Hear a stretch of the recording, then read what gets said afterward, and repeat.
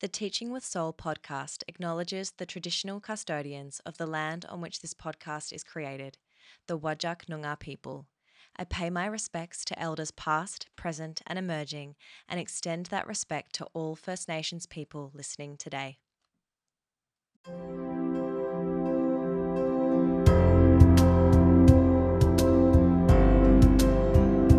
Hello, beautiful teacher, and welcome to Teaching with Soul, a podcast for heart-led teachers just like you who know there's more to life than seating plans, test scores, and behaviour management.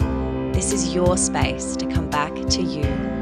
We explore topics like mindfulness, self-care, spirituality, social justice, shifting your beliefs, true rest, and so much more. And all through the lens of being a teacher. Because let's be honest, nobody truly understands this industry like we do. This isn't professional development, it's personal development. I'm your host, Jessica Mason, wellness coach for teachers, and I'm so grateful to share this space with you each week. So, take a deep breath, pour yourself a cuppa, and let's dive in.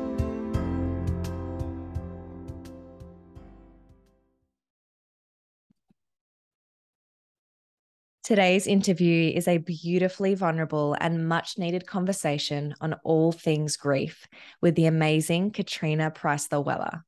Now, just a trigger warning to begin this episode that within this episode, Katrina and I mention topics that may be triggering to some listeners, including death, suicide, cancer, and pregnancy loss. Please exercise discretion as you tune in. Katrina is a grief and loss expert, educator, and advocate. Through interactive workshops and storytelling, Katrina creates a space for all forms of grief to be seen, heard, and acknowledged. By proactively exploring the spectrum of emotions, we are better able to understand a response we will all experience in our lifetime: grief.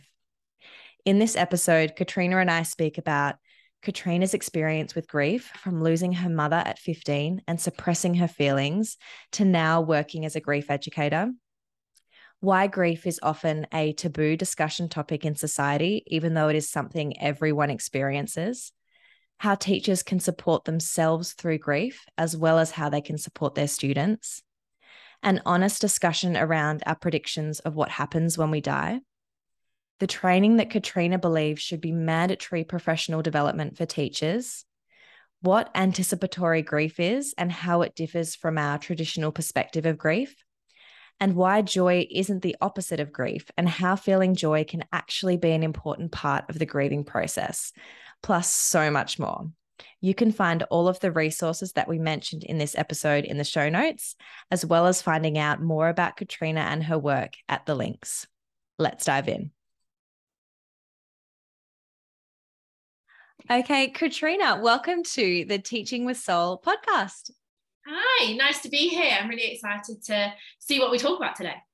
Me too. I'm sure, as we said before we started recording, it's going to be a journey. I can already predict that. But yeah, thank you so much for being on this podcast. I know, to get you on the podcast, it's already been a journey. So I'm so thankful that we're here. And I know this conversation is going to support a lot of teachers. So let's get into it. For people who don't know you, you are a grief educator. And I'm sure just even hearing that term, people are going to be like, what? She's a what? So can you take us on a little journey of how you got to be doing the work that you're doing, how you got to be a grief educator, like what got you to this place? Oh, big question. I'll give the brief version. So when I was 15 in 2010, my mum died from cancer. And as you can imagine, that for a teenager, when you kind of expect your parents to be invincible, it was a very big shock for me. And it really set me apart from my peers, or at least I felt like it did. I didn't have any friends around me that had lost a parent. I was very confused. I didn't understand grief. I'd never had that conversation around what it is, how it impacts you. So I spent the next 8 years of my life in this very confused state. I'm very angry. I hated that I had grief and that I was grieving and that I felt these emotions, but I didn't necessarily associate them with grief itself. So I just thought that I was different to everybody else. I was broken. And so I tried to manage that through partying a little bit too much, going out a little bit too much. So everything that you do as a teenager was kind of amplified in my world. And then I got to probably about the age of 21, and that's where it kind of really came to a head. So I was diagnosed with depression and anxiety, and I made an attempt on my own life. I then kind of started to get better, and then after some time again, due to other life circumstances, I kind of fell back down the rabbit hole, drinking again, going out too much, still didn't really understand my grief. And even with therapy, it's not something that I had touched on. I kind of found other things to talk about to sort of avoid it. I didn't want to talk about it. So fast forward then to when I was 23, and my sister gave birth prematurely to her twins at 15 weeks pregnant, and 5 days after giving birth to my nephew, he passed away. So for me, that was kind of like a big shock, because I was able to see my sister there, who had such contrasting emotions of over the moon, joyful because she had my niece Lily, who was not healthy but still alive and still fighting strong, and she'd just become a mother, but then also the grief of losing her son. And that really kind of brought to home to me the polarity of our emotions, and that we can experience multiple emotions at once. And I started to look at grief differently. And I also saw how society treated my sister, and I didn't like it, and it didn't sit well with me. So from there, I started talking a lot more with my family and friends and my network about grief, and also opening up to my own grief a lot more. I kind of became the go-to person in my own network to talk about grief and loss. And as I got older, more friends started to lose people around them, and they would always come to me. 2019, I was made redundant due to COVID, and I decided I actually really want to give other people the opportunity to share their stories, because quite often in grief, our voices are silenced and we don't feel able, for whatever reason, to share what we're feeling. So I started a podcast, and that podcast kind of led over the last 3 years to building a business. So I do public speaking now. I do workshops. And one of those things that I do is go into schools, and I work with both the children in the schools and also the teachers to empower them to understand what grief is, to support each other and support themselves, and also educate and advocate for the fact that grief isn't just when a person dies. Grief is for any significant loss. So, if you've got teenagers going through the transition of changing schools or going from school to university, that in itself is a grieving process. A lot of young people experience grief and don't even recognize that's what it is. And I didn't want that to happen. I didn't want other young people to experience what I did and have to wait 8 years to figure it all out. So that's kind of how I've got to where I am today. Lived experience. I've got a lot of training in this area. I've worked with multiple charities and had training. I'm currently completing my diploma of grief counselling as well. But my biggest qualification is my lived experience, really. So that's a snippet of how I got to where I am now. Wow. Thank you so much for sharing, as you said, your lived experience, because the depths of what you have experienced might be confronting for some people. And I'm sure they're listening and thinking, wow, how is she sharing so openly? And honestly, when that was, there are quite heavy topics in what you've just spoken about in your lived experience. So you touched on it briefly, but how did you get from not wanting to speak about it at all in therapy sessions and just talking about other things to work your way around it, to the way that you've just shared now in such a vulnerable way, but not at the point where, you're nervous to speak about it? How did you get from point A to point B? Time. patience and compassion for myself. It really started because I had hit rock bottom. So at the same time with my sister and everything happening with her, I had a second suicide attempt. And, you know, at this point, I was kind of forced to have help and forced to talk about it. And I kind of wasn't given a choice. So I had to talk about it. And the more I talked about it, although it was uncomfortable, I realized it actually made me feel lighter. And one of the biggest things that I had been battling with was that I felt guilty for feeling happy. And that's often what led to me having these destructive patterns and behaviors, because I was almost punishing myself for what I was feeling. And once I learned that grief and joy can live together, coexist together, that's when it came easier for me to speak about it. And the more I spoke about it, I saw how that opened the door for other people to talk about it. And I think that's what's driven me, is actually I feel comfortable talking about it now because A, it's my experience and it's valid and I should be able to share that, and B, I see the help that it gives for others, and that's what pushes me, because I don't want anybody else to feel the way that I did for so long. But some days, you know, some days I talk about it and I do crumble. Some days it's not as easy as others, and some people I don't feel comfortable being vulnerable with. And I think it's about accepting that in yourself and having that compassion for yourself, to know that it's your experience, you get to honor it and decide how you want those boundaries to stand. And yeah, it's taken me a long time, 12 years down the line since my mum died, so it's taken me a while. Yeah. Amazing. I love that. Time, patience, self-compassion. And you also mentioned boundaries in the way that you know who you feel comfortable speaking to and you know who you don't, and you don't owe them anything. You don't need to over explain, but there are those people that you feel comfortable with. So I think that's so important. You spoke about your mum as well, and it being 15 years? 12 years. Yeah. I know one of the things that I've seen you speak a lot about on social media is, you know, the not hiding away and not making it taboo to speak about. And one of the things you always suggest is asking about the person or their person, whoever it is, or people. So in bringing this up, what was your mum like? Can you tell us about her? Oh, thank you for asking. Yeah, she was a very strong woman. She was very strong in her beliefs, her values, but she was very welcoming. So we would always have the naughty kids at our house. So, you know, the kids that no parents wanted their children to be friends with, my mum would invite them round. We always were friends with those. My mum would always stick up for the naughty kids.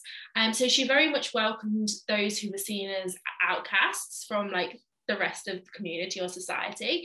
She was very creative, an incredible baker. I do miss her baking a lot. But yeah, she was also very strict and stern. She was German, and she kind of had that like typical German nature about her, where she could seem quite sharp. She was funny. Yeah, and she never sort of held anything against us. I remember the first time I came home and I was drunk, and she kind of was just like, the next day I was feeling really sorry for myself, and she's like, well, it was your own fault. Like she didn't, but she also then went and got me some paracetamol and a cup of tea and made sure I was okay. But I never felt uncomfortable talking to her about things. Yeah, she was wonderful, always put other people before herself, and was smiling right until the very end. Wow, beautiful. And I know that you've had a recent passing as well. Your Opa, am I saying that right? Opa, yeah, it's hard. It's a hard one. People say it differently. So. Are you open to sharing about him? And yeah, yeah. So my Opa was my mum's dad, my only remaining grandparent. He lived in Germany. He has been he's had quite a hard life. So teenager through the war, and he,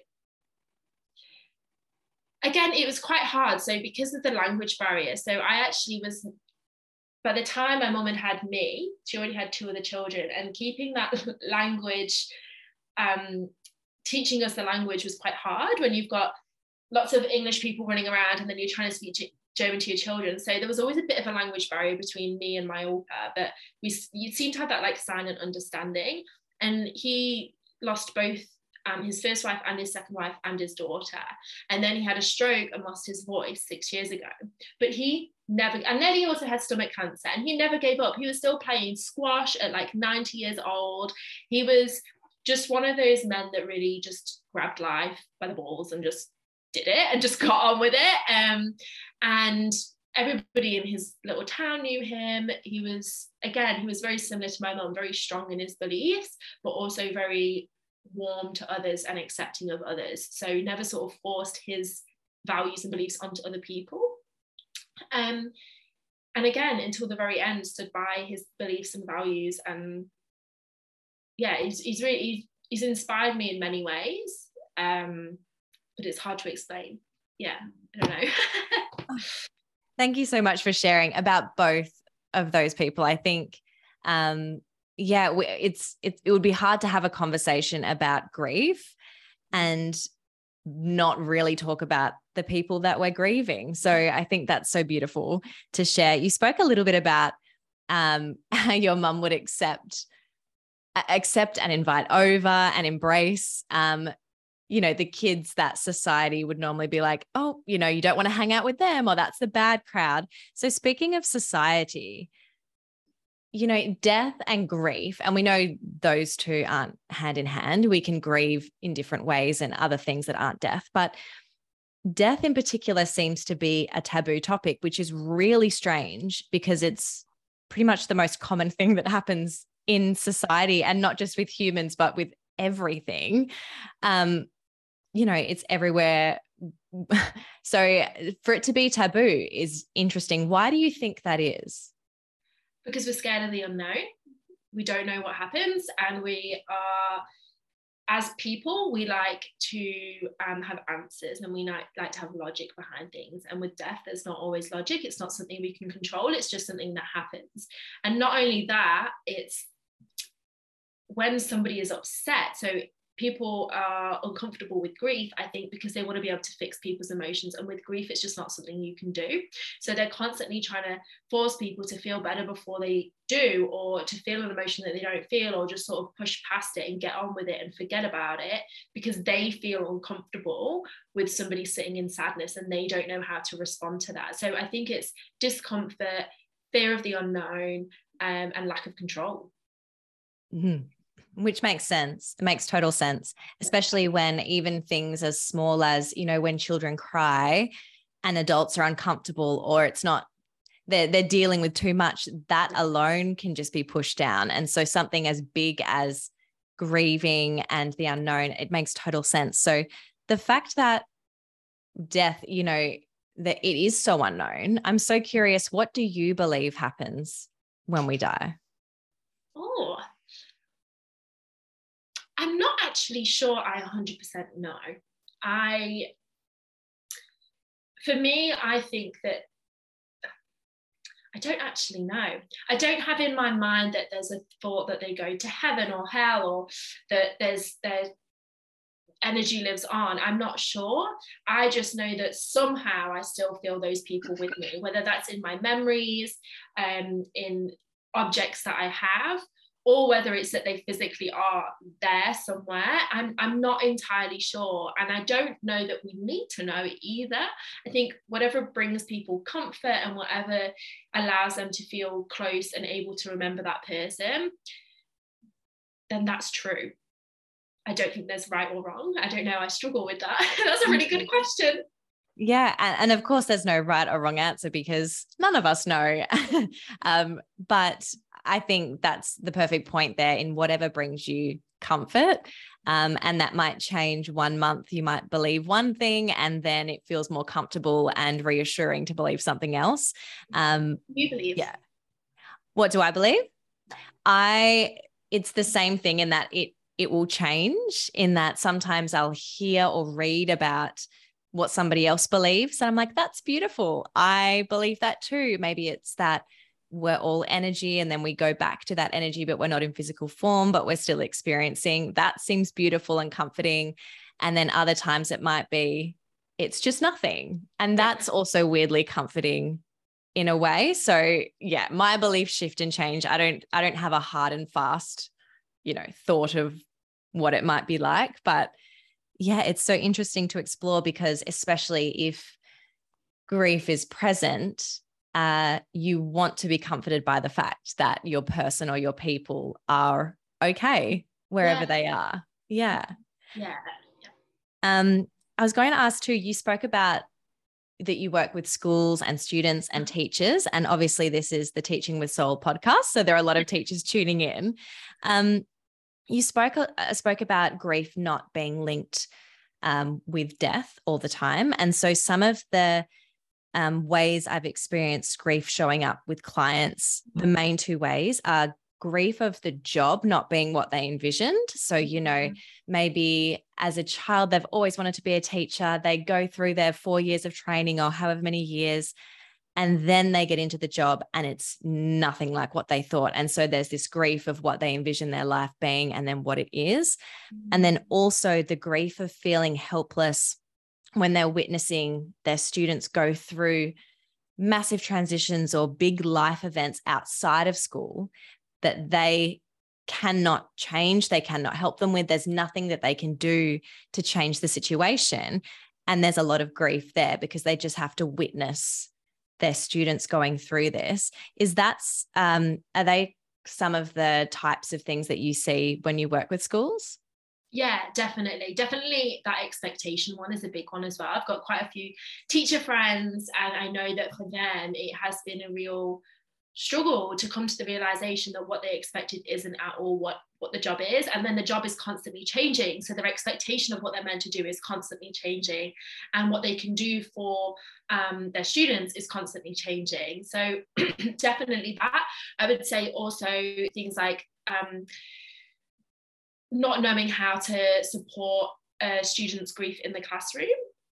How do they do that individually? How do they do it in the classroom or as a whole school, especially when you've got different cultures and beliefs that all mix in there. So that's a big one that I come across. And also grief with students with additional needs as well.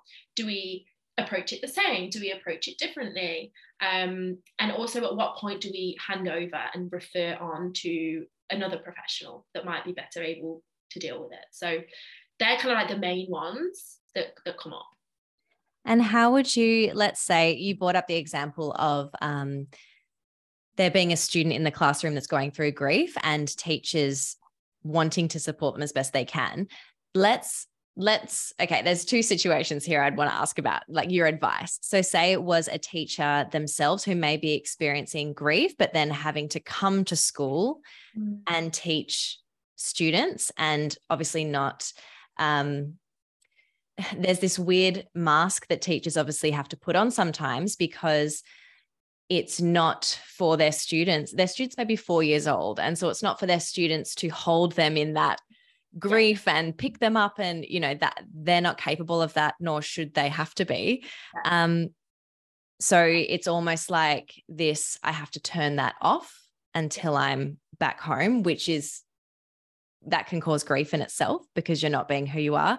But then also, as you said, teachers having to support students when they're grieving. So in those situations, what kind of, I don't even know if it's advice. I mean, you may have advice, but how would you support teachers through that?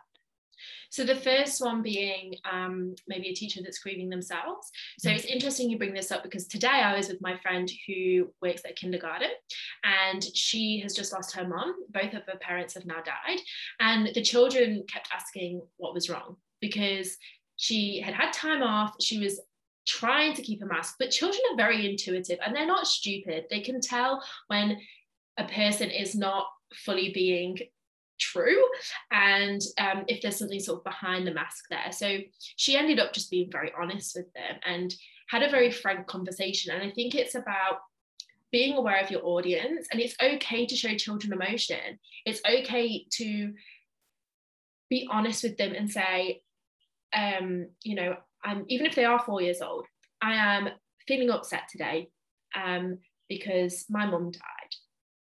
And they will ask questions. And as long as you're using age appropriate language, then do that, have that conversation with them, because it's actually really important for them to know about grief and death, because they're going to experience it themselves. Maybe they're going to lose a grandparent or a parent or a sibling or whoever it is in their community, perhaps a pet even, and that can be a really nice way to introduce the conversation. If you yourself are experiencing grief and you feel like it's impacting you in the classroom, start the conversation around when a pet dies. How might you feel? And get the children to think about those emotions, so that you can have that sort of honest but age-appropriate conversation with them. I don't think you need to hide it. Of course, don't go in and sort of lean on them and expect them to give you that support in that way, but it's okay to let them know, because if you can show them that you have those emotions, it shows them that it's okay for them to have them as well. So that would be my first thing to say. And the second one is supporting a child in the classroom. There's a lot of answers to this one, because it just depends on circumstance, and I think it's hard because there's a lot of things you can do. There's a lot of things you can do. And can you give me like a specific scenario, maybe? Well, now that we've brought this up, I'm remembering on my final placement when I was at university, I was at a school, it was pre-primary, which, you know, for people around the country, that's the first year before year one. It's called kindy and different things in other states. And one of the students in the class, her dad died while I was on the placement. And the teacher, it was the most beautiful example I could have had of how to deal with it, because obviously I was still training. I did not know what to do with that. It was upsetting for me, even though I didn't really know this parent that well. I'd spoken to him a couple of times. But the teacher asked if she was comfortable with doing news about her dad and sharing about her dad. So she brought in all of these photos and she was sharing, and she spoke to the class, and they were about 5. And so they kind of had an understanding. They were asking questions about the dad. It was really lovely. And the mentor teacher and I were sitting there crying, but the kids were like, okay, well, we're just doing news, and this has just happened, and we're just going to ask. And what did he like? What was his favorite food? And, you know, all of those sorts of things that kids ask. But I think it was a beautiful example, and the kids were allowed to keep asking questions and were allowed to keep talking about it. But it was consensual with the child and her mother as well, of what they were open to. Yeah, I just remembered that. And I think that was really beautiful. But have you seen any other ways that teachers have supported grieving students like that?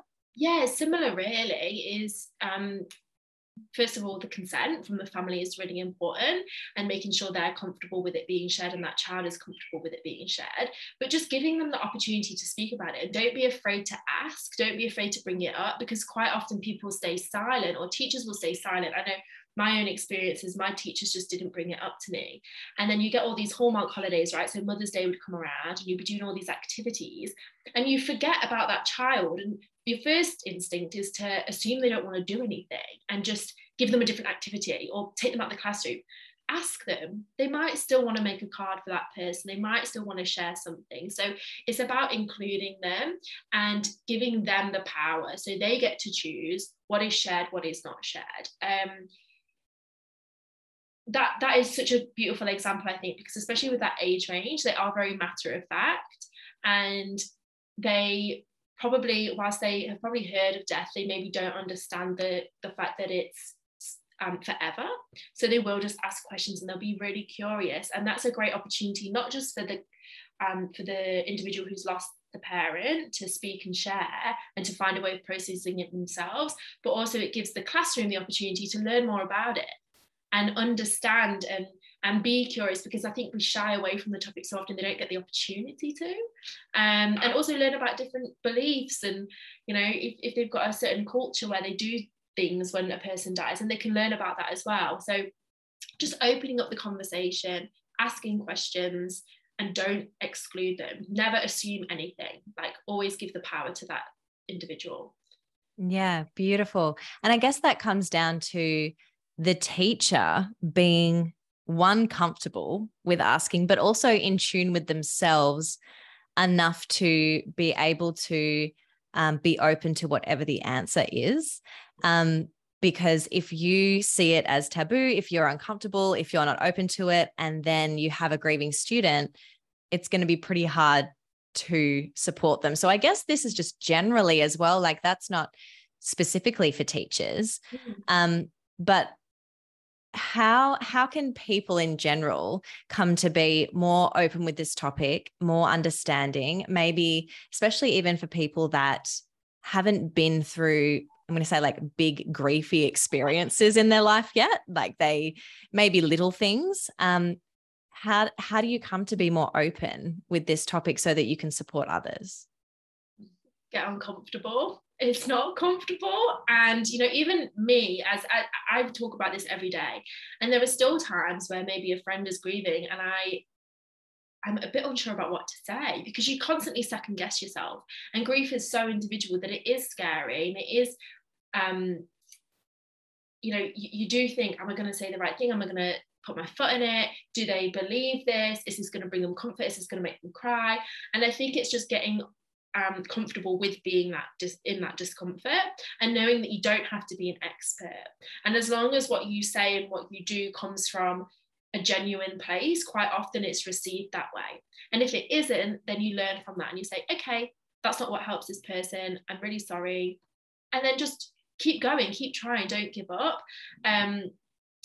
Whenever I go and speak to teachers, I say, I'm not here to make you experts. I'm just here to empower you, to know that you, so that you know that you can have these conversations if they arise. And also it's okay if the conversation comes up and you don't feel equipped to have that conversation, acknowledge what the student has said or asked, and then refer them to someone who you know feels comfortable having that conversation, so they still get that listening ear without you feeling like, without you kind of dismissing it accidentally just because you're feeling uncomfortable or you don't want to say the wrong thing.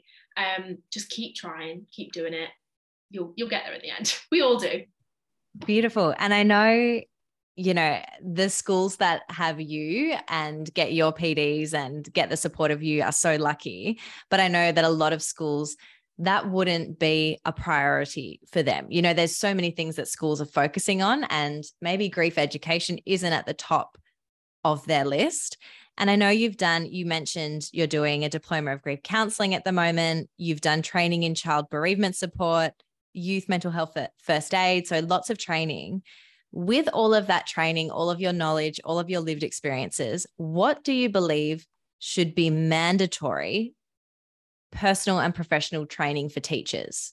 So like maybe before teachers even graduate, their first few years on the job, what do you believe teachers need to learn before they step into the class? Emotional literacy.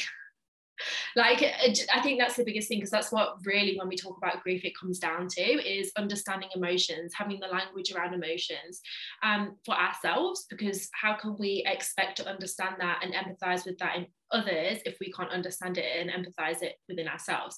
So emotional literacy, understanding that I don't believe anyway that there are good and bad emotions. I just think there are emotions and we're allowed to feel them all, and they can all coexist at once. So I could be, you know, really, really happy because, for example, I bought my wedding dress the other day, really, really happy, but also a really, like, I don't know if I won't swear, a really shitty moment because my mum wasn't there. And so I had these like whirlwind of different emotions, and that's okay. So I think teachers should have that. And I think within the school and within just curriculums, there needs to be some proactive grief education in there. Integrate it into your lessons. Science, talk about life and death. Story time, and you've got to send kids home with books, so you have a story time.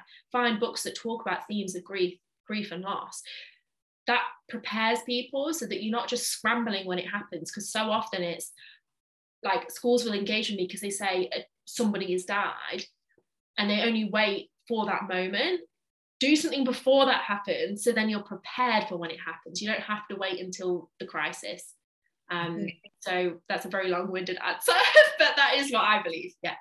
Yeah. And I guess with that point about emotional literacy, it would be amazing if, you know, at university, we were doing units on that, emotional intelligence and emotional literacy. But also we shouldn't have to wait until then, as you said, if as children, we're learning about all of that throughout our school life, throughout high school. Then we go and do a course. And if we are working with other people, we get even more of that training. It would be so much more second nature than doing a unit at university, which would be amazing. But how much of that are we going to remember if it isn't embedded in what we do every day? Exactly. Anyway. Having a bit of a understanding of how emotions impact different ages, because that's another big thing. I had a lot of teachers say to me, they were maybe mid-40s, and they'll turn around and say, my mum died last year, I understand how you feel. And I'm like, I'm really sorry, but actually experiencing the death of a parent at a young age is very different. Although grief is grief and it's all valid, it is very different, and it actually impacts you on a developmental level as well. And I think that's an important thing to recognize, is that through the ages and through the key stages, it's the emotions that children feel completely different. So yeah, that's also another thing that I think would be helpful. Yeah. Interesting. That's not something that I've thought about before, because as you said, there's this assumption, at least on my part, of grief is grief. But when you put it into that context, yeah, there's so much that surrounds losing a parent as a teenager compared to losing a parent in your 40s, which of course we're not here to compare who had it worse and, you know, all of those things, but that does make so much sense to consider. It has a huge impact, and even the way that you speak and respond about it. So for young children, so key stage 1, for example, very concrete language, things like passed away and gone to sleep, they don't quite understand that. They'll take that very literally, and they'll be worried that if their other parent or someone they love goes to sleep, or if they go to sleep, does that mean they're never going to come back? You know, so there's all of these things, and it has an impact on our relationships, on our future education, on our aspirations. So, you know, whilst, as you say, it's all valid, there's no comparison, it does have a massive impact.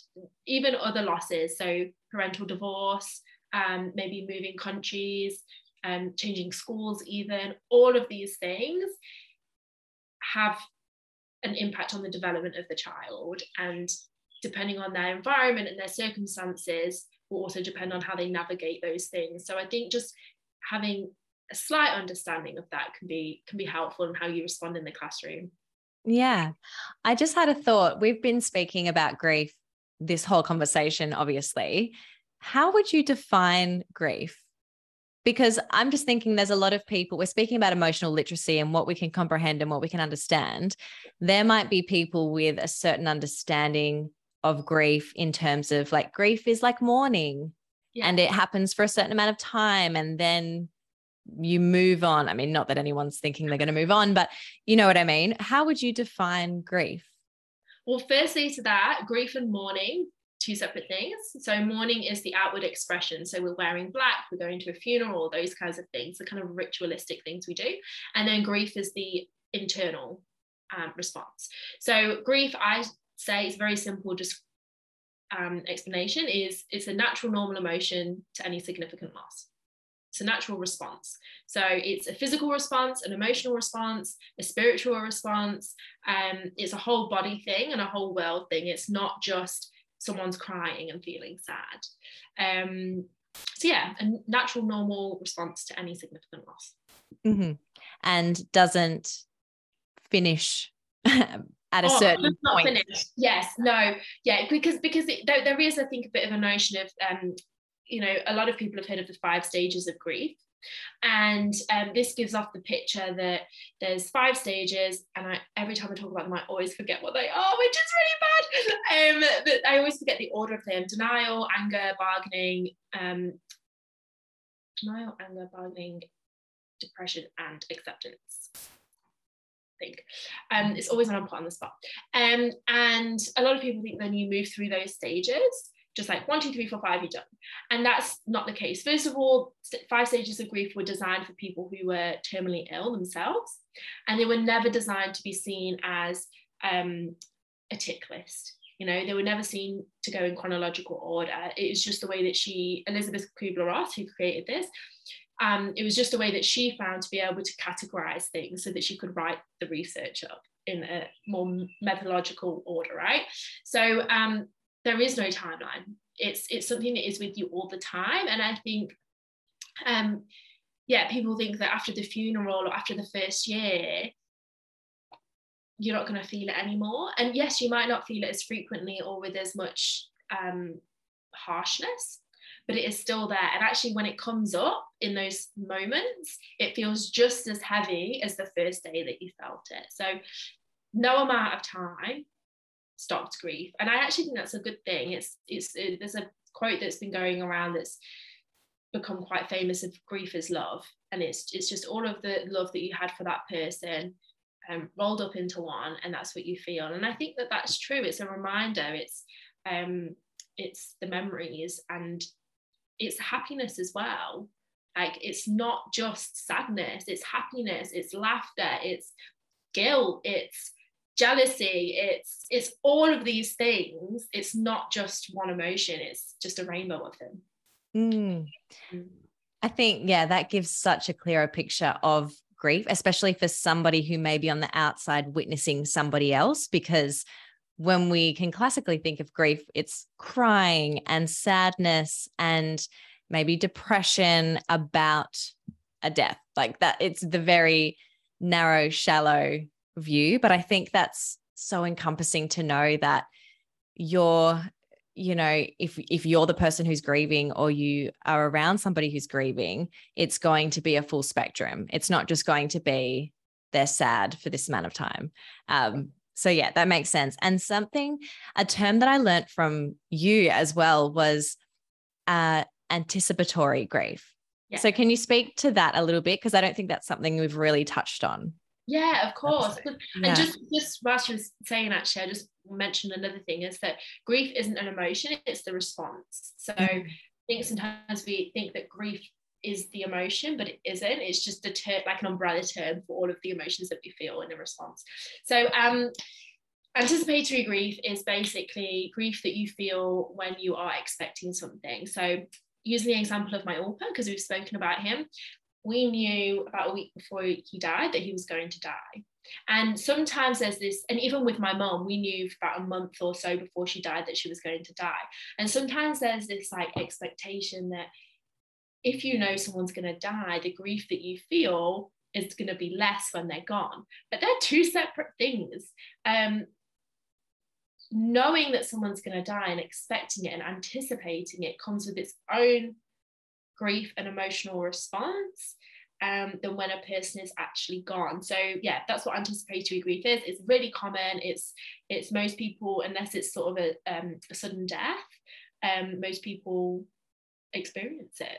And it's a hard one to navigate. There's a lot of guilt involved in anticipatory grief, knowing someone's going to die, expecting it to happen, but they're still alive, talking about them as if they're going to die, planning funerals, all of that stuff when they're still here.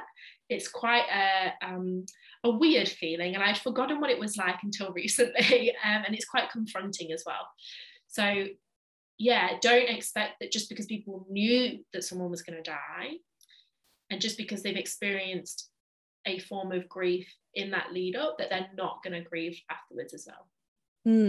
I just think it's really important to name that, because I dare say that there'll be people who listen to this podcast that is something that they may be experiencing, but have confusion around because it's like, but, I'm using quotation marks here, but nothing's happened. So why do I feel this way? Or even in terms of schools, like it could be in terms of leaving a school or leaving, like a certain child is leaving or whatever it is, and knowing that that's going to happen and your whole world's going to change, that anticipation and the feelings that come with it. So thank you for sharing that, because I think that will, when there's a name to something and there's language, it often helps to soften it, because you don't feel like there's something wrong. It's like, oh, well, if it has a name, then it's happened to lots of people. So name it to save it, right? Yeah.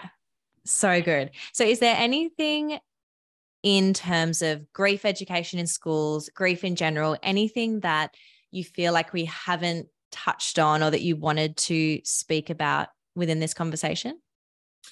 I think just saying, maybe giving some ideas of things that you can do in the classroom. So, for example, as I've already mentioned, things like books are really good. There's loads of wonderful books out there.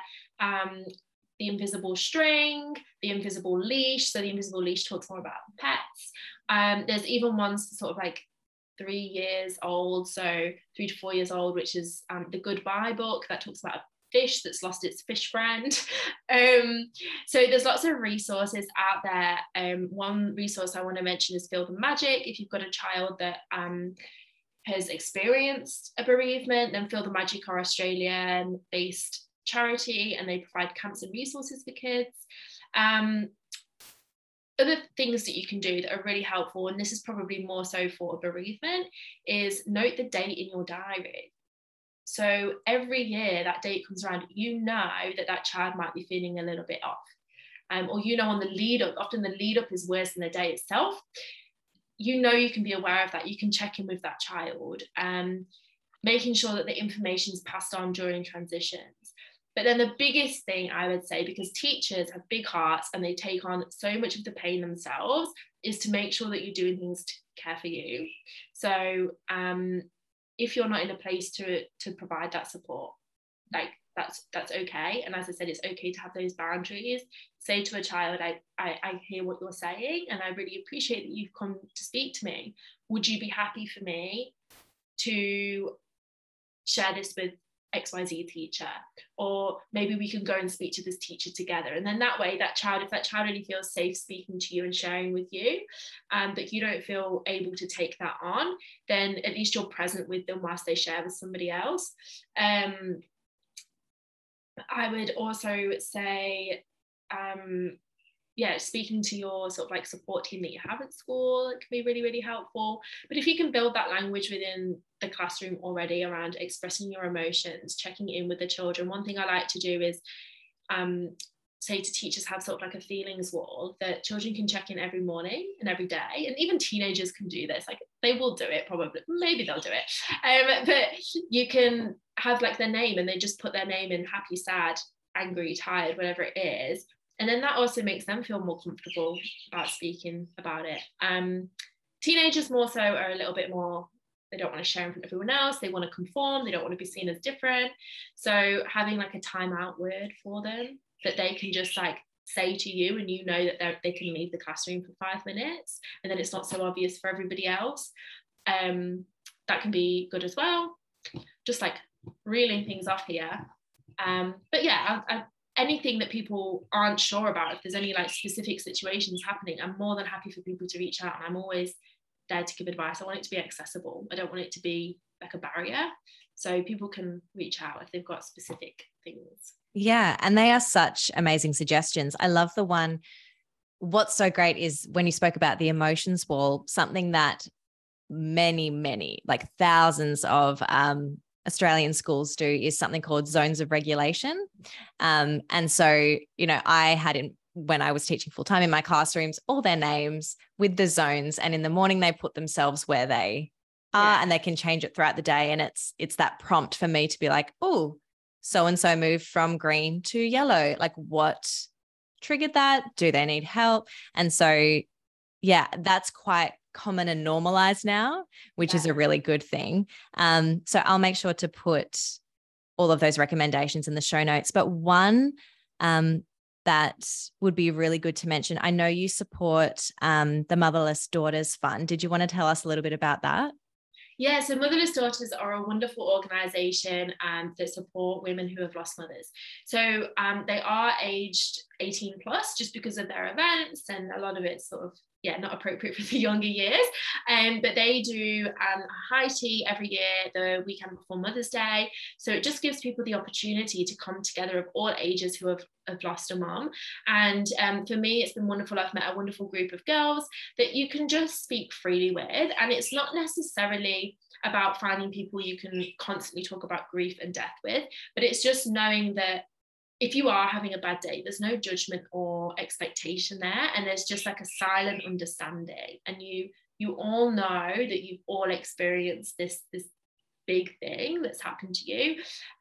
So yeah, they do events and they do a lot of advocacy work. They're doing a lot of research around the impacts of mother loss on women in particular. So yeah, if you're a teacher listening to this and you've lost a mom, then they're a wonderful resource. They're across all of Australia. Lovely girls, Danny and Eloise, and you're always welcome to reach out to them. I'm sure they won't mind me saying. But yeah, really, really great resource if you just want that community. Beautiful. Okay. And with that, are you ready for the rapid fire questions, or as I like to call it, the plenary? I think I'm ready. I think. All right. First question is coffee or tea? Tea. What's your zodiac sign? Cancer. Oh, if you were appointed as the Minister for Education tomorrow, what's one thing you would change? Proactive grief education in the curriculum. Straight away. What's your favorite thing about being you? My experience. I love that answer. What does the term teaching with soul mean to you? Teaching from the heart, I think. Yeah. And finally, what's one way that myself and the listeners can fill your bucket today? Do one thing that makes you uncomfortable. Ooh, I like that one. I did not know think about it, but well, if you all want to share with us, please do tag us and let us know what made you uncomfortable. I dare say a lot of people probably won't want to share and just keep that to themselves, but that is a great answer. I love that. Okay, so for people who have listened to this conversation and they're like, oh my gosh, I need more of this learning. I need more of Katrina in my life, or I want to chat to my, leadership team or my principal about getting her to support our school. Where can people find you? Instagram is a good one. It's probably where I'm most active. So Grow with Grief HQ is the handle. I've also got a website, so you can contact me through that, or you can just pop me an email or give me a call. I'm pretty accessible. I'm pretty open to receiving any message. And I've got a lot of free resources as well. So if you just need me to pop anything across, I'm also happy to do that. Beautiful. Well, thank you so much for being on Teaching with Soul. I have loved it and learnt so much. It's been a pleasure. Yeah, thank you for having me. Thank you.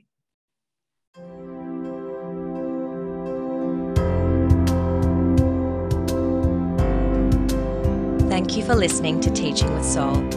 If you gained value from today's episode and want to learn more about how to truly lead a more mindful, calm, and balanced life as a teacher, head to the show notes to find out more about teacher wellness coaching and how we can work together. And before you go, I'd be so grateful if you could leave a 5-star review on your platform of choice. This will help Teaching with Soul reach even more educators around the globe and assist me on my mission of supporting teachers, just like you, to remember their brilliance, own their worth, and cultivate calm. Until next episode, big love, beautiful teacher.